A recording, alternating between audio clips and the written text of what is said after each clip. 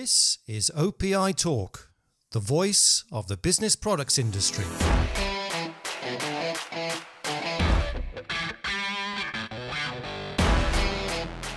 I'm delighted to welcome ACCO Brands CEO Boris Elisman back onto OPI Talk again. So thank you for agreeing to speak with me this morning, Boris, right after your quarterly results. Hope you're doing well. I'm doing well, thanks, Andy. Appreciate talking to you and to all of our listeners. Now, before we talk about the results and your thoughts on the current year, just wanted to mention City of Hope. You are, of course, the current Spirit of Life honoree, and so you and your ACCO colleagues are leading the fundraising efforts for the national business products industry this year. Congratulations on that. Now, I know you've been down to California this week for an event. How did that go? Went very well. We had a kickoff event and a City of Hope tour on Monday and Tuesday of this week. It was great seeing everybody. We had about 95 people come up for a tour from really everywhere in the U.S. and from Europe as well. As your listeners probably know, City of Hope is a industry-wide cause. We, as a business products industry, join every year in raising funds for life-saving research. And we've been doing this for 40 years now. And over the last 40 years, we've raised over $240 million for this research, which is amazing. Yeah. And we had researchers actually come to us and speak about what our funding was able to accomplish, some of the trials they're doing in immunotherapy or all kinds of cancers. And they specifically talked about breast cancer as one of the kind of leading cancers that they're researching there, as well as diabetes. So it was great to hear from them how appreciative they are, because we are the seed funding for their research. Okay. Government grants or industry, pharmaceutical industry that doesn't support these types of things. Yeah, I understand that. I understand that the fundraising efforts have got off to a good start. They are. We're at $6 million right now in our fundraising campaign, and the best is yet to come. So I'm really encouraging everybody to support City of Hope, to go to the website and donate, or to attend the numerous events. Yeah. Any events coming up in the next few weeks? Yes, there's a Bob Parker golf tournament that's coming up in early May. And we'd like to see a big turnout there. It's going to be at Pinehurst, which is a very famous golf course. So we'd like to see as big of a turnout there as possible. There's also going to be a honoree event at Shore Acres in Illinois here. It's a top 100 course in the United States, and that's July 23rd, 24th. And would like to see as many people as possible there as well. And then obviously the gala that's happening on September 14th, I'd like to see a big turnout there as well. So there's it's just a few probably weekly events that are happening throughout the year in order to raise funds for the City of Hope. That's excellent. Now I know we'll be featuring more of your efforts in an upcoming issue of OPI magazine in the spring. So obviously we'll be covering more of that then, and OPI is very happy to support City of Hope, and certainly all the efforts that you're making with you and your team at ACCO. So all the best for all the stuff that you're going to be doing there for the next few months. Thank you, Andy, and thanks to the OPI. OPI has been a very strong supporter of this initiative for many, many years. In fact, Steve Hilliard was at the tour and spoke about his involvement and OPI's support of City of Hope. So thank you. Our pleasure. Now, we're speaking, I think, literally half an hour after you got off the analyst conference call for your Q4 and full year 2022 results. I guess it turned out to be at the end, a pretty challenging year, especially in North America and EMEA, after what was a good start. And as you said on the call, it was a tale of two halves, really. Sort of any general thoughts on last year? Yeah, it's as you said, the year started off really strong. There was a lot of optimism about economic recovery, about a strong back to school in North America, people coming back to work globally, and we saw that in our numbers. We had a very strong first half, close to historical sales growth that we saw both in the first quarter and the second quarter. And then, really, a couple of things that drove a big change in sentiment. One's obviously the war in Ukraine. And, even though it started a year ago today, I think it's really sometimes in late Q2 that the world realized it's not going to be a short thing, that this is really going to be a kind of a long-term impact on all of us. And then, the other thing that it obviously drove is, very high energy and food inflation, especially in Europe. So the sentiment began to change substantially in Europe. And we saw that realized throughout the second half of the year in Europe.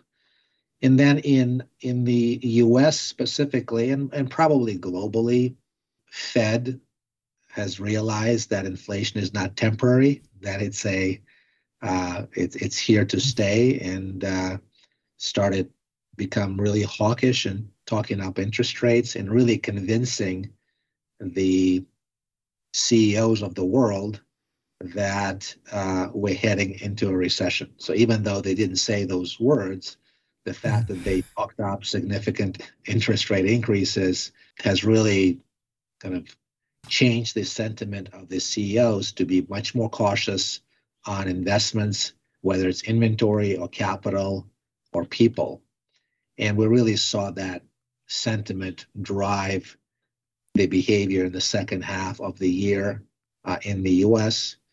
And specifically, we saw it in inventory management by our main channel partners. They became very conservative and really wanted to take every dollar out that they couldn't sell. And then that's what we saw, especially on the consumer side. So especially the retailers that sell to consumers, not businesses, were very, very aggressive in reducing inventories. Yeah.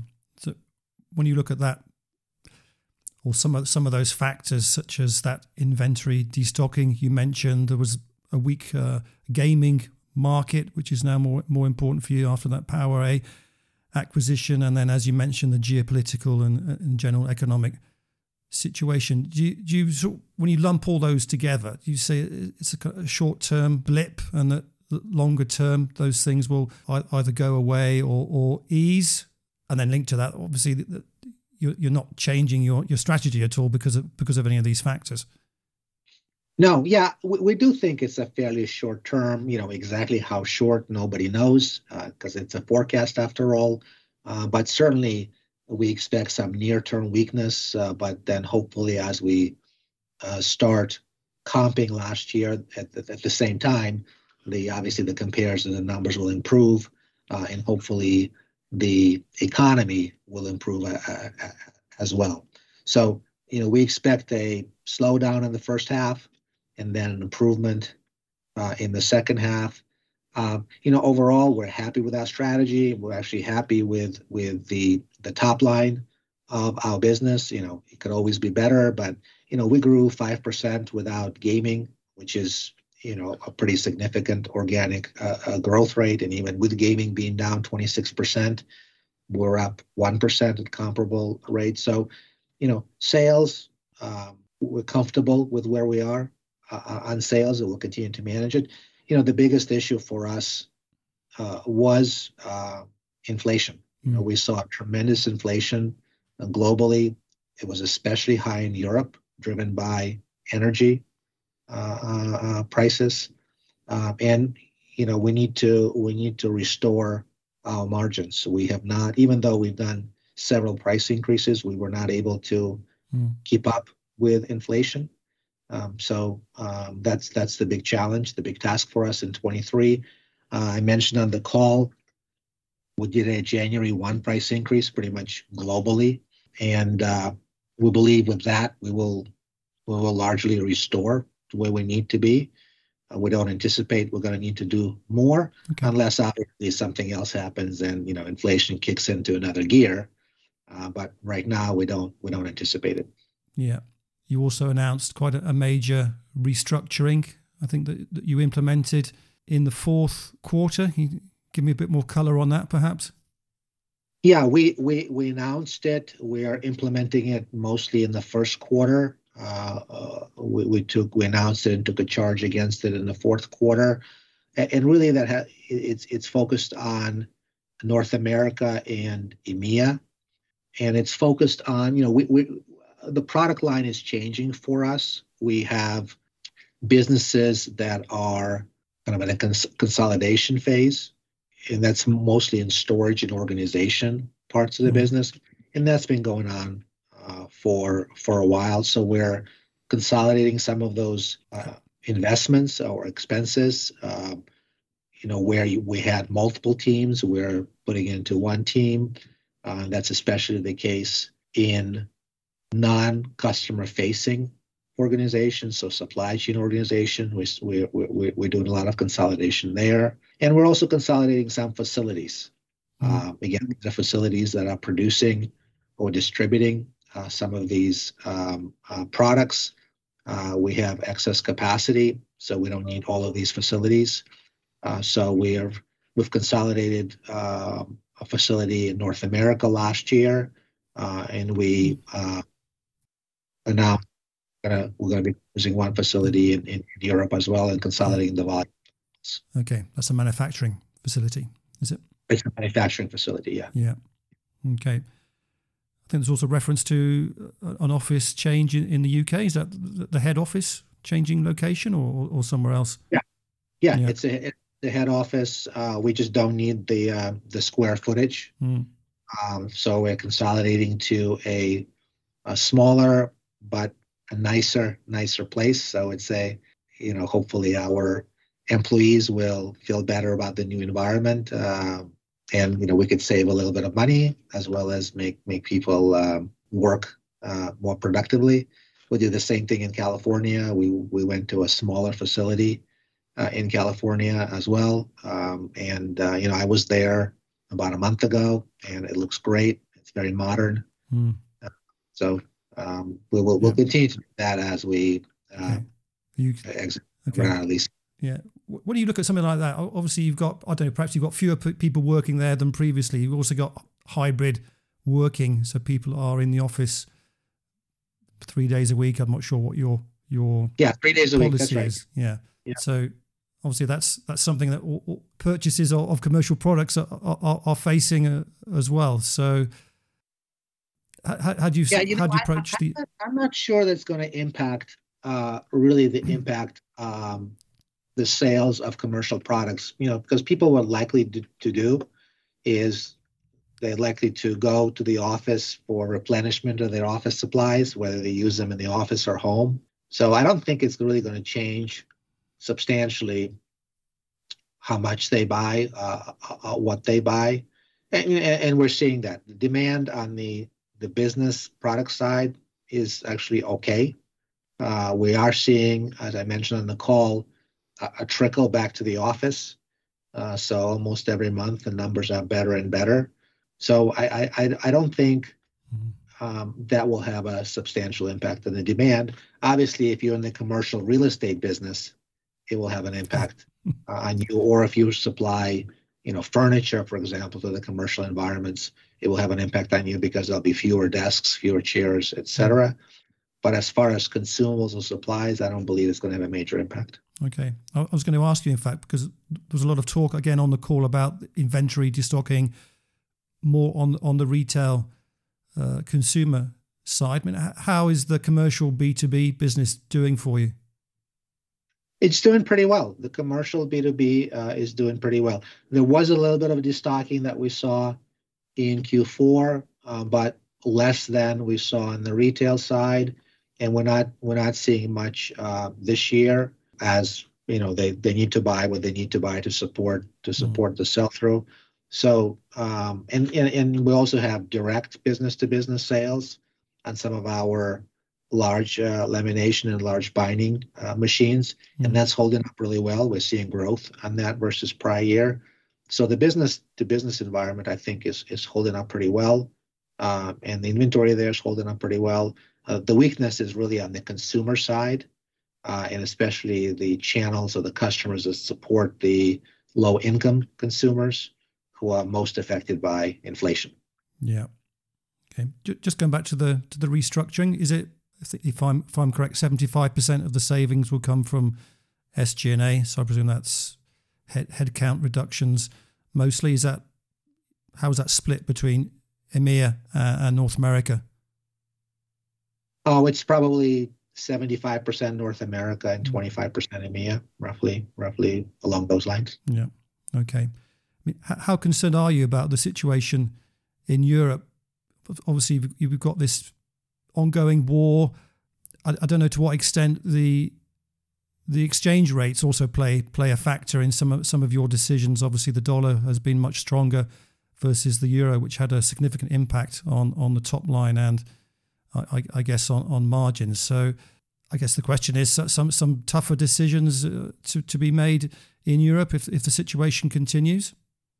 I actually feel pretty comfortable with where we are in Europe. I'm not expecting a significant improvement in the macroeconomic situation, but I think the worst for Europe is behind it. I think actually, if you look at some of the surveys, economic surveys, things are improving a little bit versus where they were in Q4. I think the energy crisis is by and large behind us as we're entering warmer months in Europe, and I certainly expect next winter to be a lot better given the additional time to build out infrastructure for LNG or other energy resources. So I think that's better. And if I look at Andy, at our sales in Europe last year on a comparable basis, they were down only 1% for the year, despite all of the issues that we saw in Europe. So I think Europe and our business in Europe is doing pretty well. The challenge in Europe last year was inflation. We saw huge inflation in Europe for all the reasons our listeners know, and that's really what we are focused on resolving this year in Europe, and we're doing that. The other thing in Europe that we will need to continue on is some of this factory consolidation work, as I mentioned. So that's going to be a gradual process that we'll have to work through. Yeah, is that tied into the SKU reduction strategy that you have as well?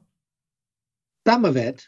We obviously have lots of brands, lots of SKUs, and we just need to manage it and make sure that we are productive in our management of SKUs. But that's not the biggest impact. Really, just the biggest impact is Europe historically has been our regions with the largest percentage of sales in some of the kind of legacy categories, filing, lever arch files, dividers, things of that sort. And as the portfolio is changing towards technology, towards gaming, towards boards, other faster growing products, we just need less capacity in Europe to manufacture those more legacy products. And that's really primarily what's driving this consolidation. Interesting. I just noted down a question about so-called traditional paper-related products and how you view those secular declines, whether they are accelerating post-COVID with more digitization of processes and greater use of technology. That's an interesting question. I think it's been a fairly stable, gradual reduction in the usage of those products. What we see, we don't see an even deceleration. What we see is when there are big dislocations. We see a significant change in something, but then it doesn't come back. So, we saw that, this is from a volume standpoint. During COVID, when people were working from home, we saw less usage of these products. But then once they come to the office, there was not a big rebound in the demand and volume of these products. Yeah. And we think it's not going. We think it's going to be in gradual secular decline. So a lot of that volume gets offset by price. So from a revenue perspective, it's a kind of a low to mid single digit decline.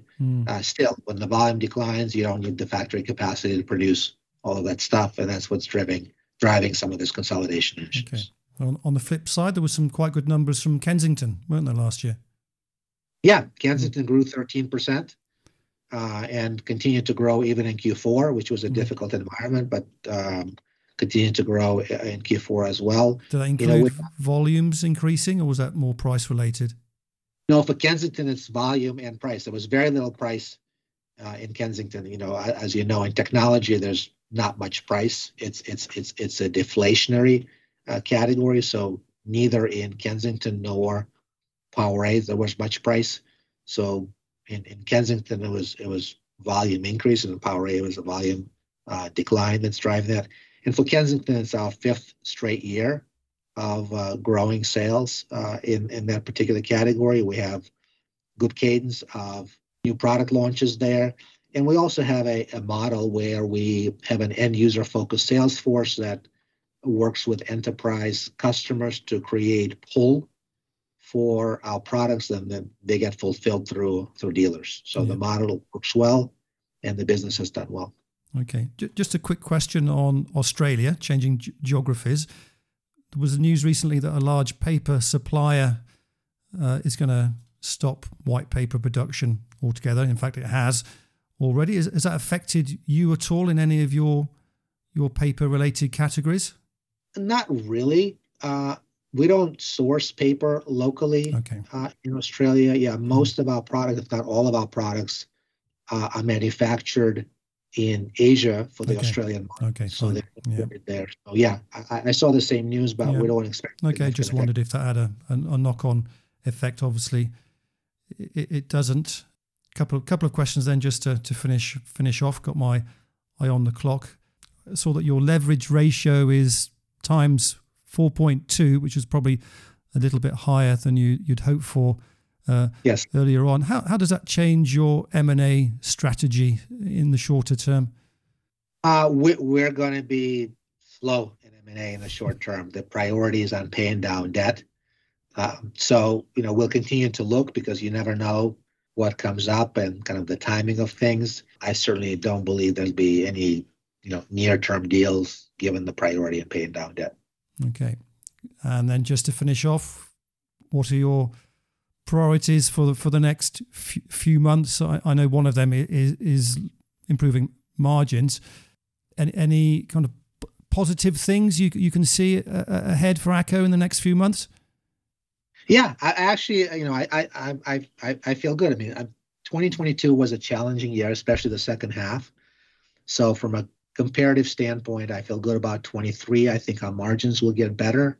I think our sales will be, stable for the year, with declines in the first half offset by some growth in the second half. And I'm excited about the launching of new products. And the other nice thing about 2023, we're largely post-COVID. We're kind of managing the world's being managed post-COVID globally now. So there's going to be some recovery and just ease of doing business. One of the things about 2022, you couldn't really travel to China in 2022 unless you wanted to be quarantined for 5 weeks, 2 months, something like that. So effectively, there was no travel to China. So we couldn't visit our manufacturing partners.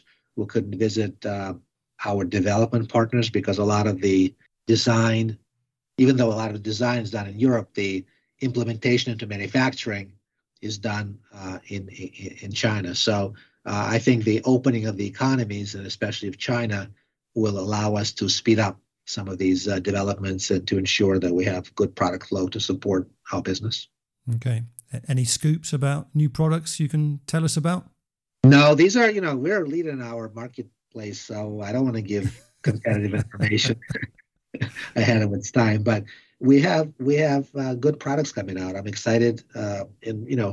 PowerA has good products. Kensington has good products. And then across our business product set, we have excellent products coming out that I'm sure will do well both for the end user as well as for our channel partners. Okay, we'll keep an eye out for those during the year.